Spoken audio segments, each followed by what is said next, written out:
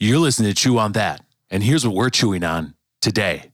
Weeks ago, I was speaking in Kentucky and I had an afternoon off, and so I decided that I would go and tour Fort Knox. This was before Google, so I didn't know what their hours were. I didn't know what the security protocol was. I just knew that I'd read an article about the things that had been housed there.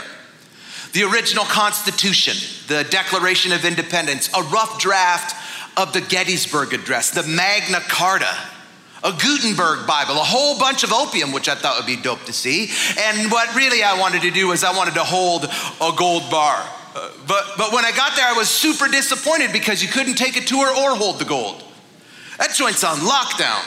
It is surrounded by fences and gates and barbed wire. Not only are the walls concrete lined granite reinforced with steel, but large portions of the building are underground, which makes it impervious to bombing. On top of that, the land between the fences and the building is laced with landmines. It's regarded as the most heavily guarded place on the planet.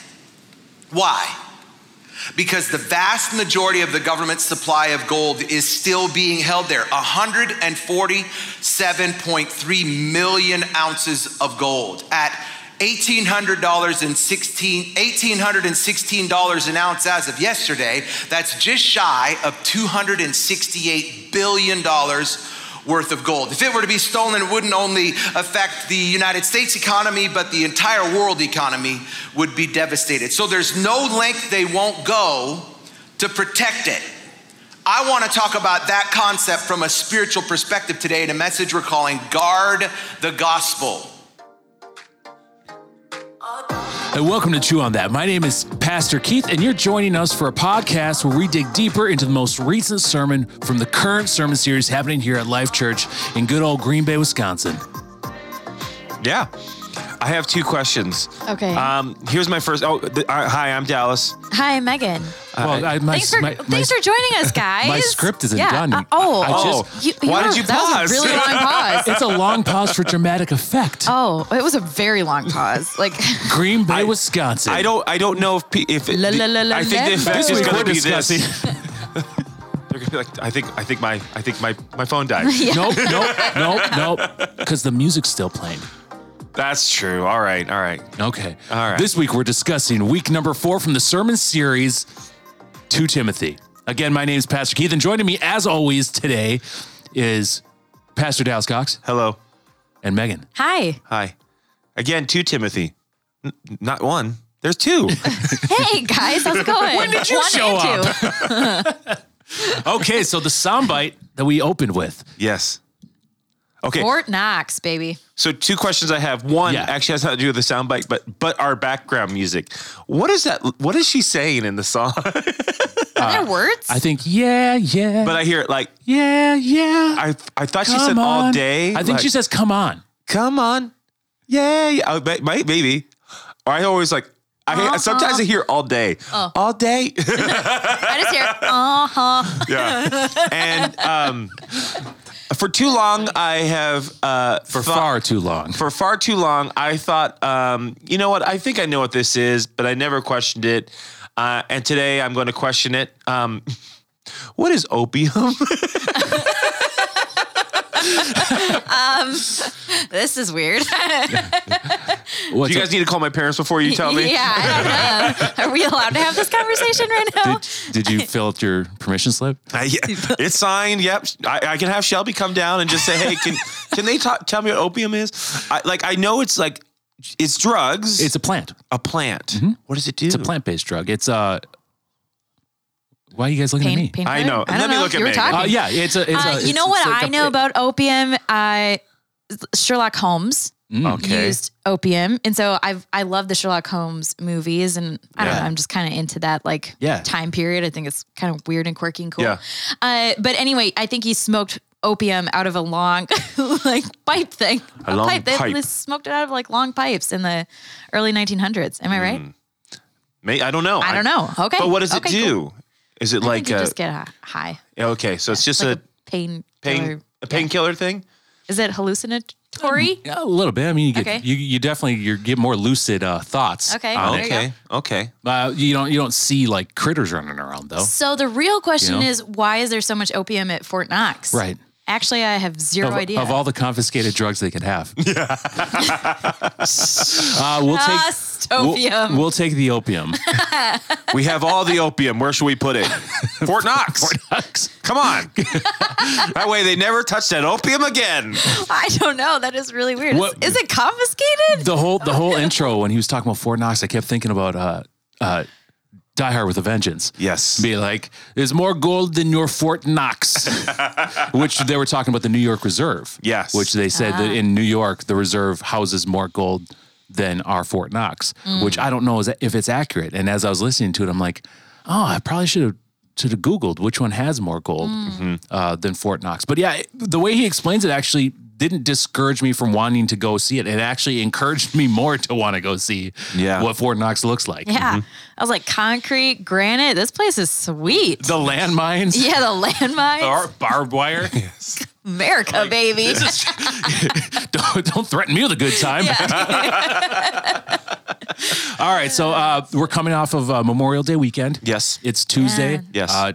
Feels like a Monday. It does. Yeah. So I just did the sound bites a couple minutes ago. We don't have really much rehearsal time with them. Why are you unpacking so much for the listeners? Well, I want to do it because don't give away our secrets. Because Megan said that she's like, because Megan normally takes notes, and Megan's notes are very. Like they're good. They're good. They're good nuggets. But she's like, I'm gonna fly loose. I'm gonna fly loose on this one. So if you're like me, like when Megan starts talking, I'm like fully entranced and like, keep going. And if Megan's just a little more lucid today, like it's not the opium. It's that's all in Fort Knox. She just got the sound bites 5 minutes ago. Yeah. So we'll see how good I am off the cuff. I mean, hey, I was in service, so I sat there. So I feel like if I don't have something, then that's... So she's looking at Dallas. I was there. I'm a little nervous. I was in kids service, but I do this tradition when I can't be in service that right when I get home, I pull up the video and I just watch. I do the video. I don't do audio. I do the video because I want to watch and I want to see his kind of inflections. I also want to put myself in the area of church too. But I do want to be in there, and I think this weekend I will be in service. So come catch me. It's a gangbusters of a worship set. Yeah. So yeah, you're going to be in for a good one. Nice. Yeah. Okay. Well, what else do we want to talk about?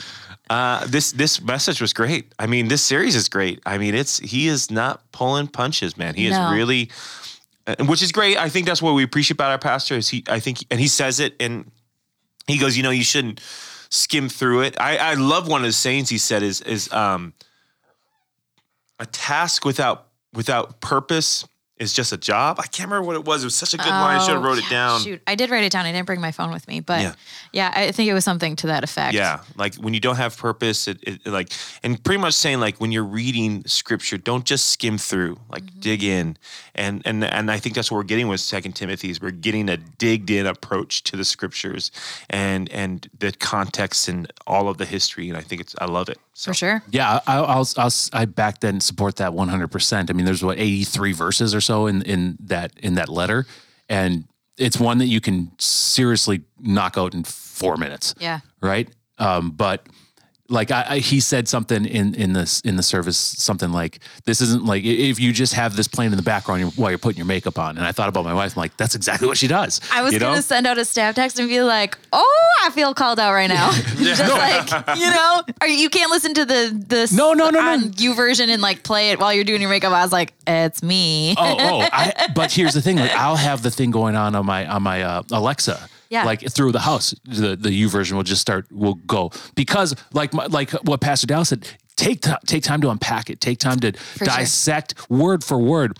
But then other times, just play it. Just play it. It's. I mean, if it's in and around you at all times, you're gonna always get something. So good. Yes. You're always gonna get so like as he was saying, like if you just have it press play when you're doing your makeup, like.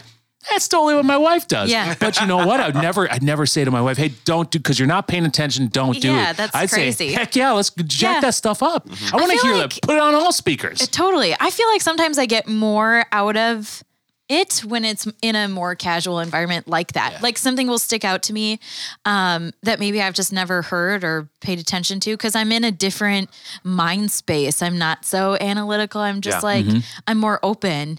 And so, wow.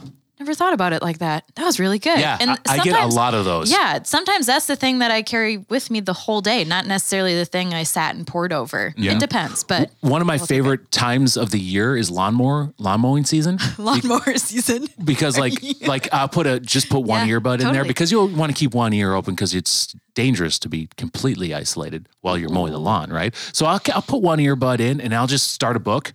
And if I'm out there for an hour and a half, 2 hours doing yard work, I mean, you tear through a Bible if you're at 1.5 speed, just going book after book after book. Like you can do some stuff. And like you, Megan, like sometimes it'll be hearing a storybook. Just someone's reading me a book. And then there's that one sentence that'll pop and you're like, you stop the lawnmower, turn it off, and you're like, come on. Yeah. I look up and like, oh, I see what you did there, man. Yeah. I see. All right. Yep. Start the lawnmower, keep going. So yeah, I'm a very big advocate for saying, play the word. Yeah. Play the word. At times, dissect that thing. Get into it. Really dig into your meal. But then at times too, you'll be surprised on when those sentences are going to pop. Yeah. You know? Yeah. Love it.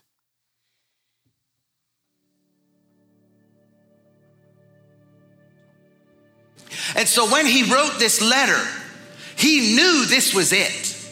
He knew that he had reached the end. He'd already had one trial. It hadn't gone well. Now his second trial was rapidly approaching. And in the stark reality of the imminence of his death, he wanted to write one final letter to entrust his spiritual son with this serious charge of taking over the mission and the mandate to take the message of Jesus to the outer reaches of the earth. Paul had been called to go places where no one else had ever or ever would go. And he's telling Timothy, I want you to take on this like huge responsibility. So he starts the first chapter with these 3 charges that we just talked about, concluding with the one that we're going to talk about today, which I think is probably the hardest of the 3, to guard the gospel. And Paul's pretty specific in verse 8 and 9 on what it is that we're really guarding. He gives us 3 elements of our salvation. He gives us the character of our salvation. He gives us the source of our salvation. And third, he gives us the grounds of our salvation. God has called us to live a holy life. He destroyed death. He gave us access to a new life and immortality through his salvation. And Paul is saying that salvation is comprehensive. It is a total salvation from sin. That Jesus saved us from every sin we have committed, we are committed, and ever will commit. I love that. Total salvation from sin, have, are, and will. And I think what stood out to me is I think when you think of total salvation, I think there's 2 things that you have to remind yourself of. First thing is when it comes to total salvation from sin is you can't live in guilt. Because what your total salvation from, what you have, so your past or what you're going through. But at the same time, I think you can't take advantage of God's grace and not go to him when you have sin with the mindset, well, I have total salvation from sin. So he'll forgive me. But that's not the whole process of forgiveness is to be reminded of it, but also to go to him for it. I still go to God and ask for forgiveness, even in my heart of hearts, knowing that he'll forgive me, but I still go to him because that's what relationship is all about. Mm-hmm. We love it as parents, and you'll love it too, is when a kid is just honest with you. We rather them, and you can maybe agree with me, Keith, like as a parent, I'd rather my kid tell me the truth. And I don't even like that wins over the offense. Like, hey, you know what? I broke this. I'm really sorry. And sometimes I'll go, you know what? Thank you for telling me the truth and we'll figure it out. But that's gotta be the thing is that they came to me. It's tough as a parent, which is so funny because when I was a kid, I used to hate hearing my parents say, this hurts me more than it hurts you. And I'm like, no, it doesn't. I get it now. I get it because you want to see that growth and maturity. And so when you have to go to them and you catch them in a lie, you're like, oh, man, why? But I know you're lying. And it stinks. And so you're more gracious. You're saying like, hey, I just want the truth. Just tell me the truth, and trying to get it out of them. And so that's what I think when I think of total salvation is don't be held by guilt. Don't be held by shame. But at the same time, don't allow the knowledge of grace to overshadow your connection with God to the point where you just go, I don't need to go to him. No, you go to him. That's what this is all about, is relationship. Not just, God, I committed my sin, but like, God, help me not to do this thing again.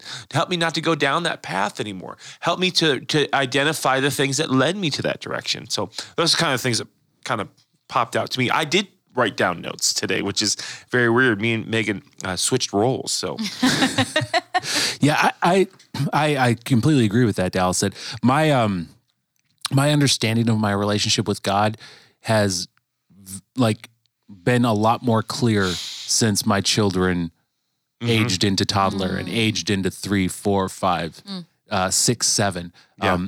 Since becoming a dad, my understanding with how my father operates with me has become a lot more clear. Yeah. I mean, this whole message kind of reminded me of it's what I feel like with my child. But yeah, like you said, the actual what they do isn't really it's not really the big deal, right? But it's are you remorseful for it? Do you understand what you did was wrong? Yeah. If you're honest with me and come to me and say, I'm sorry, I couldn't care less what you broke. Yeah. Like whatever. But you coming to me doing that, knowing that it shows that I'm raising a woman, I'm raising a man, right? I'm not just raising a kid. You know, I'm raising something, you know, and they're in the right direction. But yeah, when you catch them and they don't, and they're unremorseful for things, that's, I could see my God looking at me and like, if you're not remorseful for it, why would I forgive you? Yeah. Like, no, you're going to get punished if you don't show remorse for it. You show remorse and come to me with the list of what you did wrong and why you did it. I can wash away anything. Yeah. But if your mindset is, well, I can act however I want in public because my Father's going to forgive me. If I come and act privileged or act, then I know my God reprimands me. And when I'm reprimanded by the Father, it always hurts. Yeah. It's never good. Yeah. I had a moment this week where I was just sitting there and I thought, man, out of all the things that God could like require, the rules are his. He could have established anything, but what he established is that I personally, Megan, I don't have to do anything. I just have to accept God's grace and ask for forgiveness. And like, that's good enough. And that's all I need and nothing else. I don't have to like go out and do anything or, you know, get so many people into heaven to get into heaven. Like it's such a personal relationship. And that filled me with such peace this week where I was like, I'm so blessed that like, these are the terms, this is the agreement. And, how can I share that with other people? Right. Like, I think this message is definitely spurring that question. How can I share this with other people? And, how can I get the person who is a sinner to like hate their sin enough where they accept God's grace? And that can be really complicated, even for like the most seasoned Christian, right? Yeah. Like because you're not just going to say to somebody, well, you're a sinner and you're really bad, you know, right? Like, how can we kind of bring them to that on their own understanding so that they can have that personal relationship with God? He's saying there is a comprehensive character to your salvation, and you can sum it up with 3 P's, that Jesus has saved us from the penalty of sin. He's saving us from the power of sin. And he's going to someday save any of us who have committed our lives in relationship to him from the very presence of sin and allow us to live for eternity in an environment where there is no temptation to, suffering from, or struggling with sin. We will be totally free from it. It is a comprehensive salvation. But what he's saving us from is from sin's penalty. And the book of Romans tells us what that is. It says the wages of sin is death. Paul's saying what we deserve is death. And it's not talking about physical death. It's talking about a spiritual death. The book of Ephesians talks about it. It says people who don't know Jesus are dead in their transgressions and their sins. Meaning, before Jesus, you're not able to even respond to God. You can't understand what he's even saying to you, which is why, like, when you have people in your life who aren't Jesus people, you can't hold them to the same standard that you hold yourself to, because they haven't been illuminated. They haven't been exposed to the truth. They are, Paul says, they are like a spiritual corpse.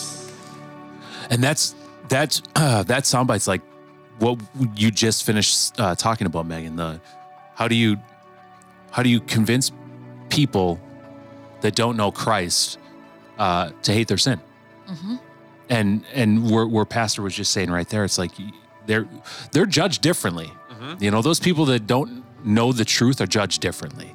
Mm-hmm. And I think as a society, we sometimes lob our advancement of understanding of grace to other populations of the world, to other populations of the country, to other populations of the city, to other people that were brought up different, to other people that don't have our experiences. We think that while we are being judged on an equally similar plane, the ones that aren't playing the game are not being judged yet.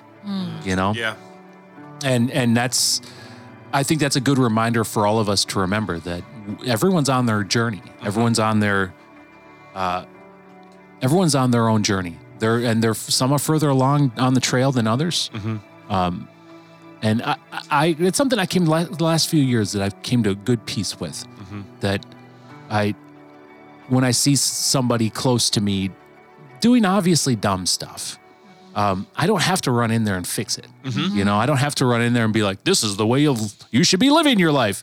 My example of how I live my life should be a good example for the people around me. Yeah. When God trusts me with the opportunity to speak life onto people, I do. But I also understand that, like, while they're not where they could be, mm-hmm.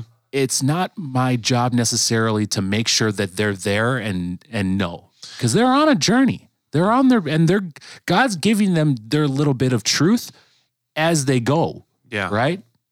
That's like my big takeaway from that was, like, patience is super important.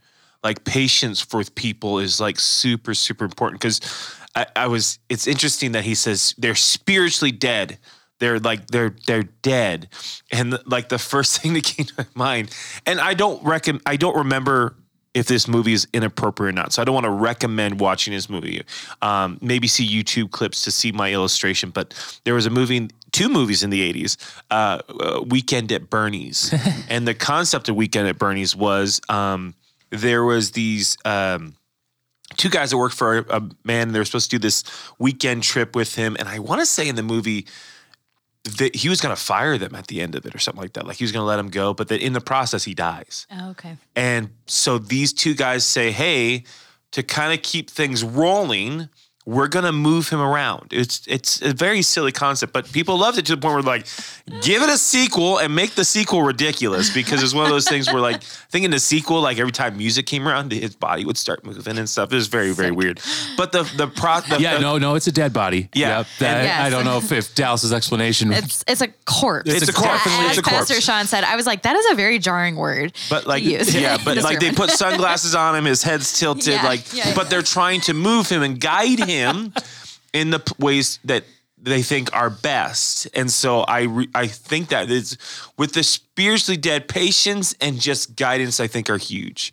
Just show guidance. Yeah. Because sometimes we go, okay, well, hey, they're far from Jesus. They don't understand Jesus. So, like, we kind of want to throw in the towel and go, well, it's a dead case. But no, they just need guidance, direction. So what you said, Keith, is your life, your example is guidance.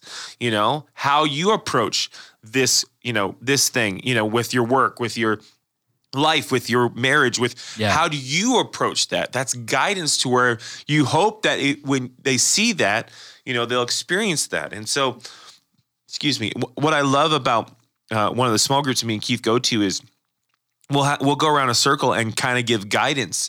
And some people are blown away by it, like, oh, I never thought of it like that. I never thought of looking at my, as a dad like that, as a husband like that, and it's very enlightening to see these people. And these aren't spiritually dead people, but some of them are very, very new to their faith. And so just to give that guidance, I think, is one of the reasons why that our small group is so great to go to, is because we're just going around saying, here's what I do.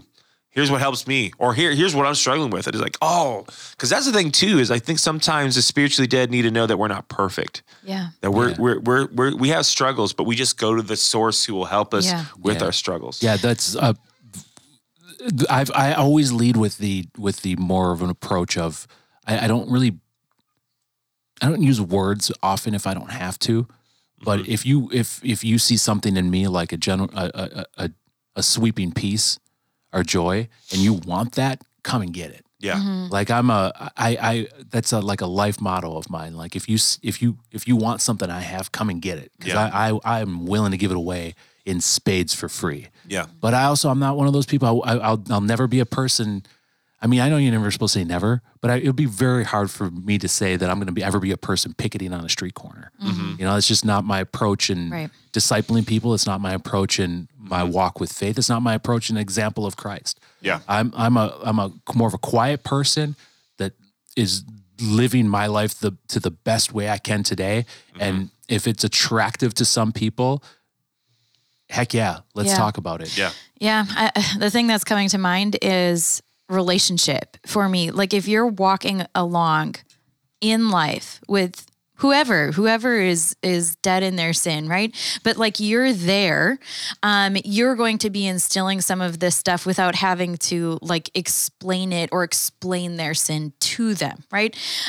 Something that really stood out to me in this clip was Pastor Sean, and I remember this in service too, when he said the power of sin. So Jesus came to save us from the power of sin. And I just think, okay, so they're sitting there within having this power, this stronghold over them. And I don't know if I ever thought about it that way, right? But like I have the power of Jesus Christ in me. And so when I'm there and I'm in their presence and I'm with them, the power of Jesus overrules the power of sin. And so to just be there again in that relationship where you can connect with them and do life with them and cry with them and laugh with them, that's where they start to see, okay, I want what you have. I want that joy. I want that peace. Mm-hmm. And that's, I feel like where that change can happen and they can stop being dead. Yeah. Crazy. So we're going to this place that sin doesn't exist.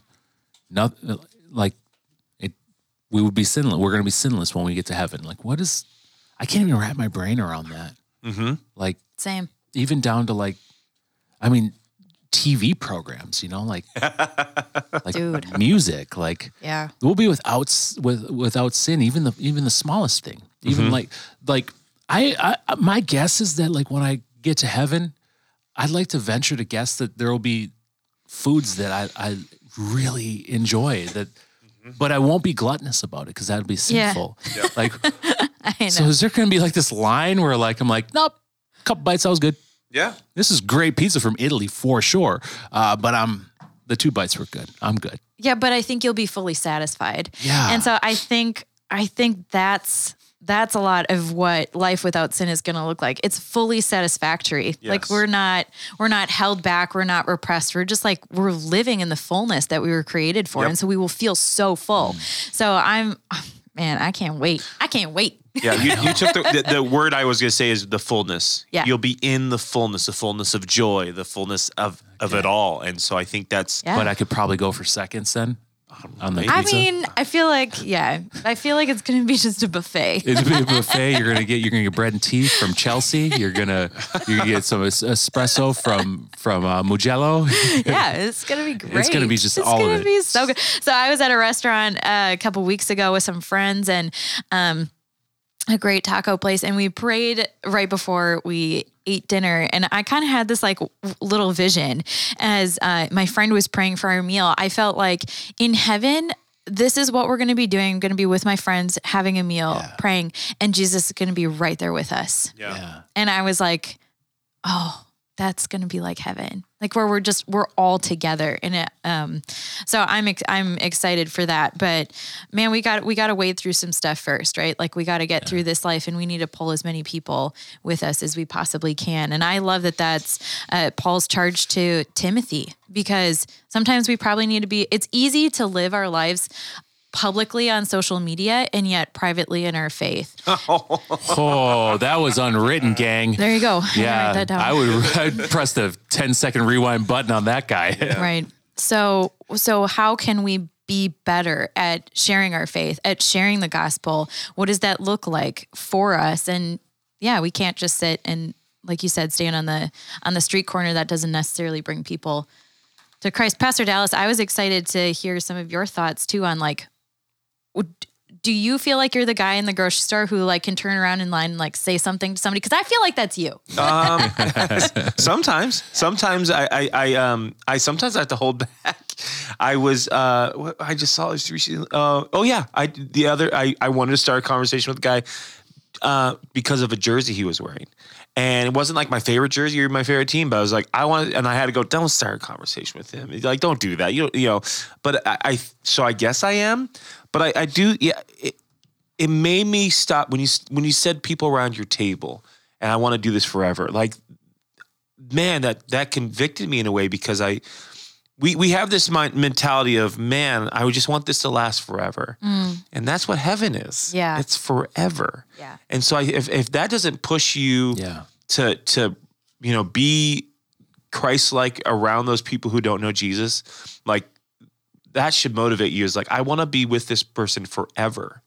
And if I believe that there's an eternity in heaven, then I want these people with me for eternity.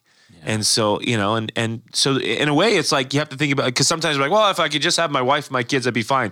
But what if you get annoyed with your wife and kids in eternity? You need more people. Maybe you need to go like, hey, we're not married anymore. Like, technically we died. So I'm going to go hang out with my friend over here. And so, like, I know it's going to come off selfish, but like, really the reality is, I think that should motivate us more and more, motivate me more and more. To think about like family members and friends and people, even in all of because sometimes too, like, people will say and do things and you go, ugh, I can't believe he said that or she said that. And that shouldn't make you turn away. It should make you turn toward and go, yeah, I need to live like Jesus as best I can around that person. So that when they have that point where they just go, what am I doing? That conversation can start, and that reality can sink in. And, some of my friends, they know the truth, and it's just got to remind them, like, now let that truth set you free. So one of the last, we could probably say last 3 years have been kind of suspect, right? Not probably the best we've seen, but when we were in quarantine, we started a pocket church. Pastor Sean and Sonny were adamant about still getting together with people if you feel safe to do that, to get together with people and watch the message. And so every Sunday we had a pocket of people, and it wasn't even a pocket after a while. It was like 30, 40 people were showing up at this house. It legitimately was turning into a church. And we watched the message, and everyone brought a dish to pass.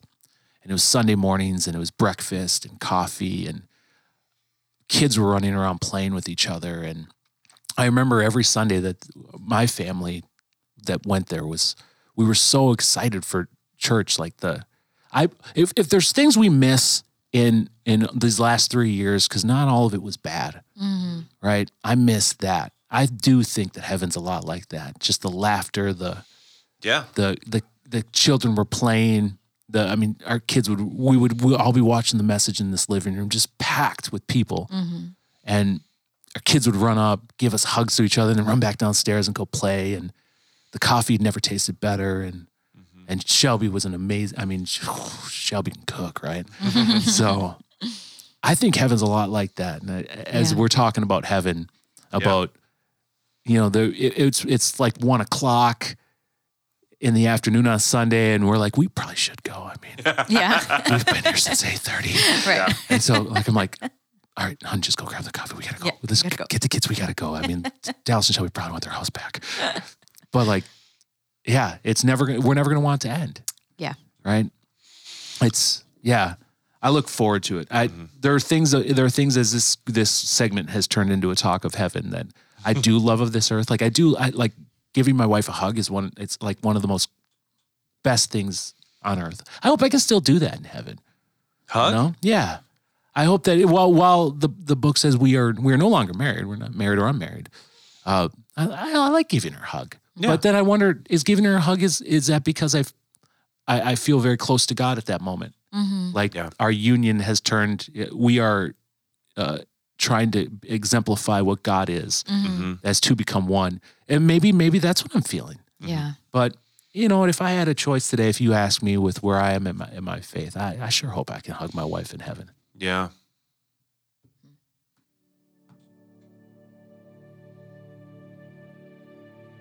Sin has some of you captive. You are captured by it. You are in chains of it. You have this you feel a reciprocity, like you owe sin something. I've seen people who live their lives even after they give their lives to Jesus as if they are indebted to sin more than as if they are indebted to their salvation. And they live their lives dragging these things behind us. But Paul says that Jesus has saved us and called us with a holy calling to live a holy life. Remember last week I told you holy isn't like sinless. Holy is that we live our lives separate. We live our lives being different than the world. If you are a follower of Jesus, you should not only be holy, separate, you should also be growing in your holiness. You should be more holy now than you were this time last year. Conversely, you should be more holy this time next year than you are now. You shouldn't be committing the same sins. You're gonna be committing sins. I'm not trying to let you off the hook. They're just trying to help you not live in that. There is therefore now no condemnation for those who live in Christ Jesus. You're gonna have sin in your life. You know why? Because we were born in sin, shapen in iniquity. While we're on earth, we will always have a sin nature. But I don't commit the same sins now that I did 10 years ago. My friend Antonio used to say this phrase, I'm not sinless, but my desire is to sin less. And I remember first hearing that and going like, can you sin less? You know, because I think the mindset was that I would go from one sin to another. And that was, and it's interesting, and he said it, we sometimes so much focus on the sin, and we feel like we have to pay penance to the sin, that we're not looking at our salvation and what salvation does. And so like, yes, I am sinning less in areas, and I'm thankful for it. And I'm thankful for that God is maturing me and strengthening me. And so I think in those times of progress, I think it's so important to give God praise, because God, like, you took me from, a place that I remember asking myself this question. I'm very into sci-fi stuff, and there's in the comics there's the multiverse where there's multiple versions of yourself, and I remember having this conversation with Shelby going, I wonder if there's a version of me, if there's a version of me that didn't give his life to Jesus, what would he be like? And I just remember going, I don't know if I'd like him. I think he would, I don't know if you'd have ambition. I don't, there's all these things that I really give God credit for, that becoming a Jesus person has given me purpose and calling and direction that I'm super thankful for. And so that progress makes me go, God, thank you so much. And so again, going back to not living in guilt, but living in salvation. I am a new creation in Christ Jesus. The old is gone, the new has begun.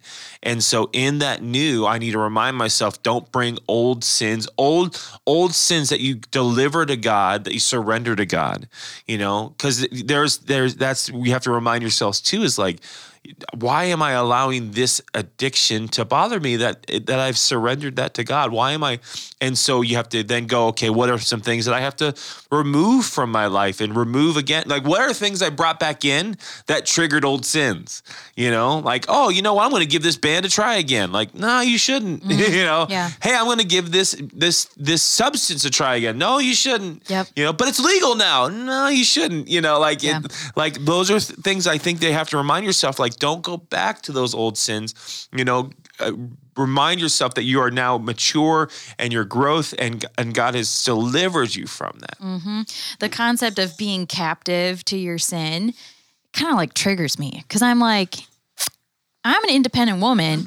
I ain't need no sin in my life to be holding me back. You know what I mean? I'm like, no, I don't want that. I don't want that at all. I want the opposite. What is the opposite? Holy? You got it. I'm separate, man. Sign me up. Yeah, sign me up. I want to be on the holy train. And so, that can be a point of frustration for me. I want to be more holy than I am. Right. Or I want to be better than I am. And why am I here? I'm just here and I'm frustrated. But even in that, what Pastor Sean said, conviction, are you indebted to sin more than your salvation? Yeah. So am I focusing more on the chains and the handcuffs that maybe were, or some that still are, more than the salvation that I have through Jesus? So am I looking forward or backwards? That's really what it comes down to. Which way are you looking? Yeah. Right? It's like when you're driving and you kind of look off the road and the car goes. Stay focused. Stay looking forward. Yes. So Yeah, I am definitely bound by sin, and like if this is not a oh my gosh, what are you? But I am. I'm completely bound by it. By myself, I am a liar, a cheat, and a thief. Yeah. By myself, I'm useless, not only to myself and the people around me, but I'm actually a detriment to myself and the people around me. By admitting my defeat to sin, opened up the door for me to actually win the war on it. Wow. Because I am defeated myself. Absolutely. I am, you all wouldn't be my friend if I didn't have Christ, not because I couldn't play in your guys' club, but because I'm a bad person without Christ. Yeah. When Christ came to me, he rewrote Yeah. the version of me that is active. Yeah. I think there is a multiverse, but it's playing in God's world at all points in time, and my decisions definitely alter my alternate dimension of myself. Without Christ, I'm horrible, but Christ is not bound by any of these things. Yeah. So the more I infiltrate the word, the more I have him come into me, the more I am surrounded by Christ. Now that war against sin has been won. Yeah. I'm thankful that sometimes you talk about your past, like I'm saying as in general, sometimes as a person. And one of the things that makes me thankful for what God has done is when you say certain things like, I used to do this or be this, and people are like, really? I really? Like, I would tell people that I used to have a really bad anger problem. And I remember someone going, really? And I'm like, oh, thank God. Because if you ask some of my homies back in the day, they're like, yeah, he did. Like, he had a bad anger problem. And I thank God that he's matured me from that, where I don't lash out and I don't scream or I don't do things I used to do anymore, and that it's tough when your past comes up and go, remember you were in that person. But I always love it that people in your present will go, I don't see that person. And then I can't take credit for that. That's all glory to God, who's I've surrendered my life to, because just like you said, yes, by myself, I can only go so far, but with Christ, I can go even further, and he can do the unthinkable in my life. And so those reminders is again, reason to go to God and say, thank you.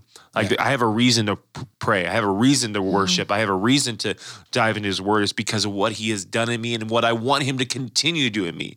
I want to sin less and less and less because of him. Yeah, I'm the same way. I want to sin less and less. Do I still sin? Yeah. Yeah. But like what Pastor said, what really stuck to me this morning with that, when I heard that, it was, my benchmark for Keith's success, like what I rate myself on, is continuously being risen because he demands it from me. Yeah. I can't just kind of sit back and be like, well, I'm all right. Yeah. Like I'm doing okay. If I don't improve much else, I pass. People be like, yeah, you lived a good life. Christ demands more from me. Yeah. And I like that. So the level of how I grade myself on a day-to-day basis, that arc has definitely swung up. I'm not committing the same sins I did last year. If I was, then I'd be wasting Christ's time. I would legitimately be wasting his salvation. If I sat on my laurels like that. But with that too, I didn't get to this point overnight. I've been a Jesus person for 20 years. Right. And still, there are still a lot of days where I'm like, yeah, you really crapped the bed on that one, man. You know? And that's 20 years in. Yeah. And that's 20 years in of like every day making it a point to be better at it. And it's not like I'm just biding my time. You know, it's not like I'm just kind of like coasting. I'm actively trying to get better on a day-to-day basis, taking daily inventories of my life on a day-to-day basis. So trust me, if you guys aren't at that point where you're doing that on a day-to-day basis, no, it's a road. Yeah. It's hopefully going to be a long one for you. You know, it's not going to be one of those where you're going to pop on a plane and you're going to be in Tokyo in 12 hours. All right. Yeah. That's not the route we're going with this Christ journey. Yeah. Hopefully you have a lot of time to mature. Yeah.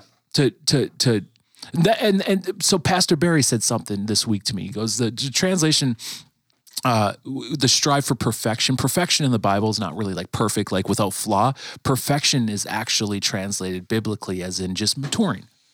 So, yes. So when you just strive for maturing, that whole sentence changes its perspective then. When perfect is said in the Bible, it's a mature perfect. It's just to get more mature, to better grow in this. There was only one that was truly perfect as we define it. Yeah. The rest of us will fall short if we grade ourselves completely on that. But that's the benchmark you want in your life. Yeah. That's will I ever hit that target?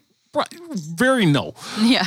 But if that's a target I'm shooting for, whatever I'm aiming at, God, I'm going to get close to it. Yeah. Right? If I aim for nothing, I'm always going to hit it. Yeah, you know? That's true.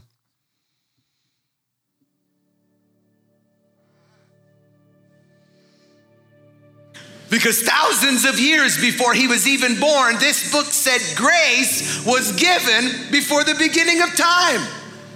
But if we weren't created yet, how is that even possible? Well, here's the deal. In God's mind, you were created. This is what's baffling to us. Before the beginning of time, God was planning both your existence and your relationship with him. The prophet Jeremiah said, long ago, the Lord said to Israel, I loved you, my people, with an everlasting love. The word everlasting means that there was no beginning and that there was no end. He said, I loved you with an unfailing love. I have drawn you to myself. Our salvation comes out of the everlasting, unchanging love of God. Do you really think God's love for you is going to be affected by how you behave? Now, your entrance into heaven definitely will be affected by how you behave, but God's love for you won't be affected by how you behave. Before the world began, before there was a sun shining in its radiance, a moon reflecting the sun's light, an earth to walk on, or a Nile river snaking from the center of Africa through the center of Egypt into the Mediterranean Sea, God gave us his saving grace in Jesus. And that truth should produce two things in us: deep humility and total peace.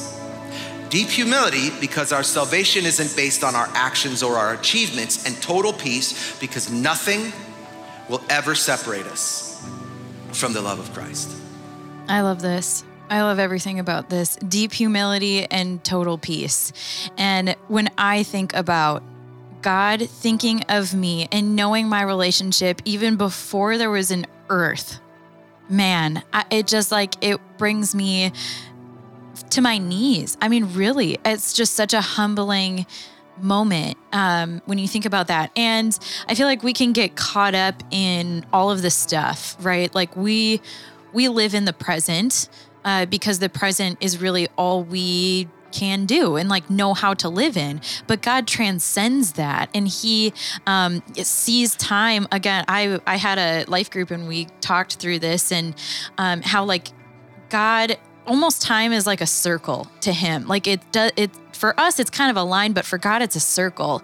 And that gives me so much peace when I think about what's going on in the world and like what's around me and who's saying what and the struggles that I'm up against and the problems I'm facing, to just know that like there has been plan, there has been a purpose, and all I have to do again is sit back, be still, child of mine, just be still and trust in me because I've got you. I'm fighting your battles for you. I know where I'm taking you. And the plan that I have for you is good because I know that you desire righteousness and you want to be close to me.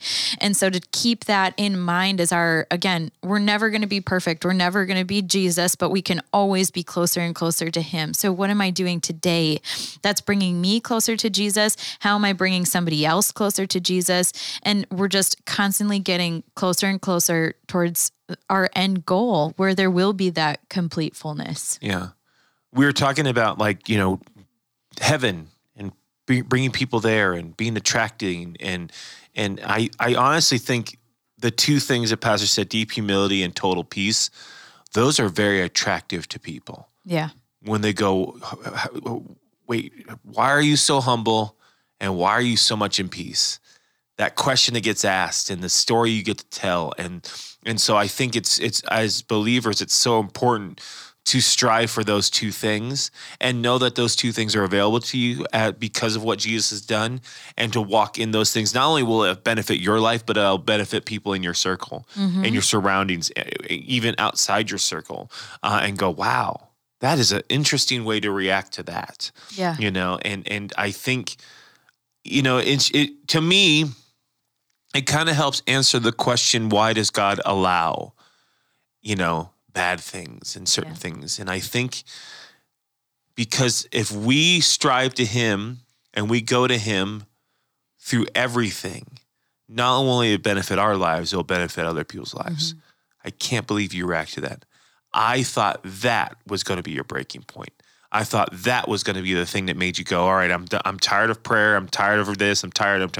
And I think, honestly, deep humility and total peace is what takes us from having just a religion and a belief in God to a relationship with God. So good. That when you allow that relationship to come in, that you get to live in that deep humility and go, man, whatever you got to do in my life, do it. Because what you have done, I am benefiting so much from, and I am maturing so much from. And total peace, meaning it's not my will, but his will. And so whatever he's got to do, I'm going to let him do it. And I'm excited to see what he'll do. That peace, it's in God's hands, and there's no better hands to have it in. Yeah. He knew us before we were born. That's such a baffling thing to just try to comprehend, that we were accounted for in the beginning. Mm-hmm. Yes. In the beginning, we were accounted for. Yeah. Which then when I look at my relationship with God, my relationship with God isn't, it's not foreign. Mm-hmm. It makes total sense, not on a practical standpoint that he's known me for 12,000 years. Yeah. Or if you're a believer of millions of years, then millions of years, but whatever the date that is, that he knew me before then. Yeah. So he knew all the variations that I would be and could be. He knew all the choices I could make and wouldn't make. Yeah. He knew that I could be a good servant and a good warrior in his army. Yeah. And he also saw a version of me that was not. And the love thing, like his unfailing love. Like, I love that terminology.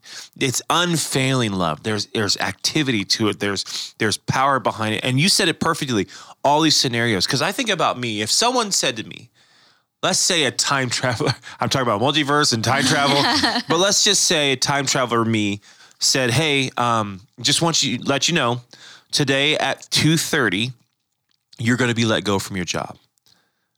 Just want to let you know. Would I go into work with the same exuberance and excitement and happiness and purpose, knowing that later that day I am going to be fired? No, I'd be like, I probably would show up late. I wouldn't care. I'm like, yeah, he's going to let me go anyways. My time traveler self told me. Or if someone came to me and said, hey, time traveler, I just want you to know that today is when you find out your wife cheated on you. Would you still have that excitement and to go home? Would I go home? And so God, like you said, gave us grace before everything began. He knew, and he still, and I think it makes me stop my tracks and go, wow, how great is his love for me. Yeah. Nothing can separate us from his love. Yeah. Nothing. And he knows everything. Yep. And still he says nothing. I still love you. Yeah. And my love for you is unfailing. Yeah. It doesn't quit. It doesn't give up. I have reasons to. And that's why I think I'm so glad that we serve a God who doesn't think like we think and doesn't respond like we respond, that he is a greater God. And that's why my relationship with him is so crucial, because again, this is a being far beyond myself. And that's why you can't relate Christianity to cults. We don't serve other humans. We don't worship other human beings who are finite like us. We serve and we have a relationship with a God of the universe, the creator of all things.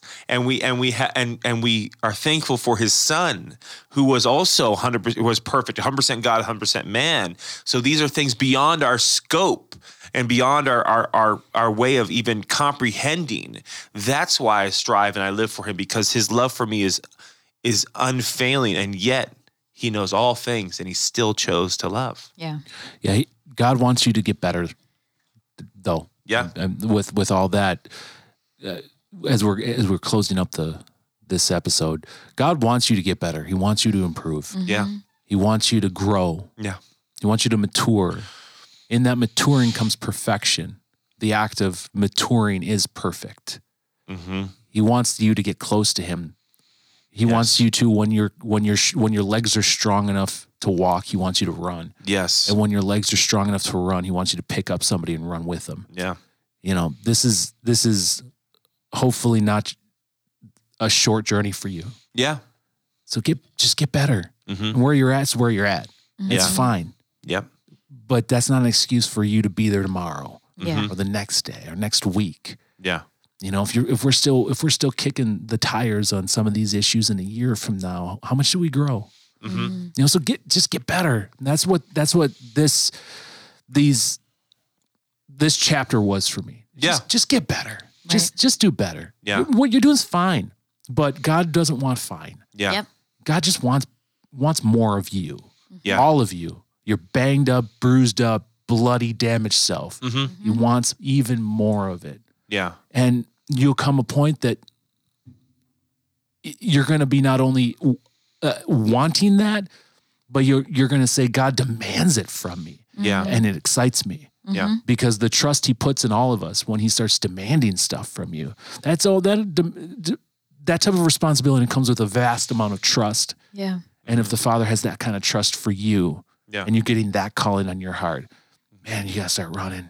You got to start running towards him and bring as many people as you can. Yeah. And my hope is with people listening today, they'll say, you know what? I need to be reminded of the value of my salvation. Yeah. That my salvation isn't a lesser. I don't have the generic version of salvation. Right. Yeah. And this person has the name brand. Like my salvation is top shelf, top quality. OEM. And it has a value that is it's not even worth, if someone was, you have something so valuable and they're like, how much? You're like, I can't even tell you a price. Yeah. That I hope that people are reminded that your salvation that you accepted isn't cheap. It isn't less than. It is powerful and it's available and it's for you.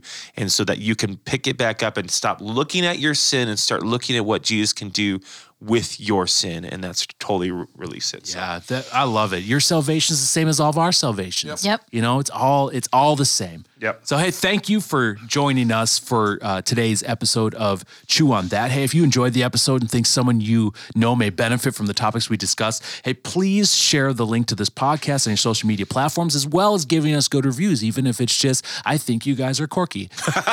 You're a little weird, but lovable. You're a little weird. I accidentally pressed subscribed a few weeks ago, and I just play when it plays next. That's Two totally of those cool. guys are nerds. Can you guess? So that's awesome. That's awesome. I don't know. Thanks for listening. Where do we go from here? Home. No. We'll see you guys next week. Yeah. Come hungry, because next week we're going to chew on that. Well, no, that's not how you do it. No. Oh, wait. Come hungry, because next week we're going to chew on that. There it is. I love it. I didn't laugh, David. I didn't laugh.